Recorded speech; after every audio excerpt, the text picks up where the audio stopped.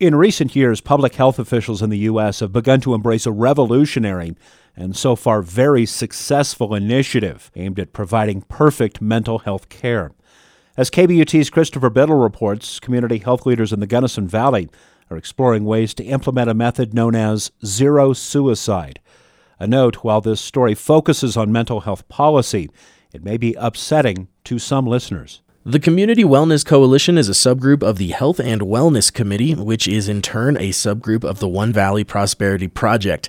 It's made up of various local leaders and experts in the public health sector. They met at the Gunnison Courthouse on Wednesday to discuss suicide prevention efforts and were briefed by a representative from the Center for Mental Health on a new form of public health policy called zero suicide. I spoke last week with Sarah Brummett, director of the Colorado Office of Suicide Prevention, to learn more. The way I like to explain it is it's really a constellation of best practices that health systems can implement across the board to close gaps within their care system. The method was first implemented in 2001 at the Henry Ford Center in Detroit and employs 7 elements of prevention care that are aimed at drawing multiple layers of a health system into a singular goal of zero suicides.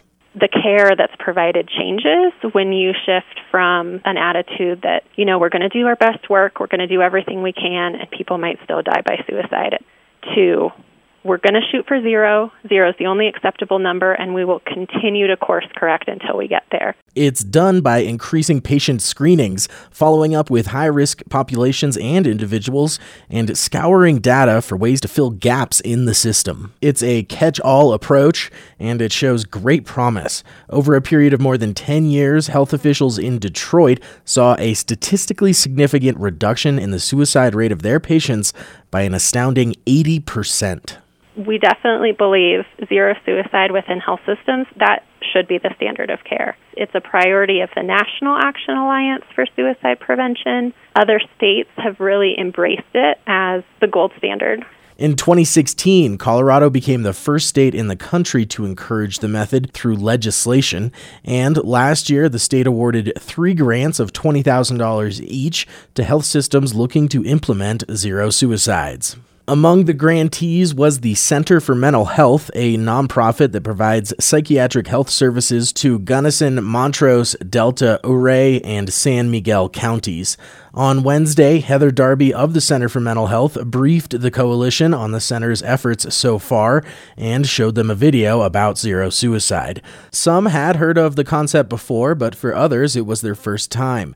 Here's coalition member and county medical officer John Tarr. Obviously, perfection is the mortal enemy of better, but nonetheless, there still is a vast number of individuals at risk. And in order to reach those individuals, we really need to find a way to move this out into the community. I think that is the real challenge that we're all going to face, is how to identify and reach the at-risk individuals in a community setting.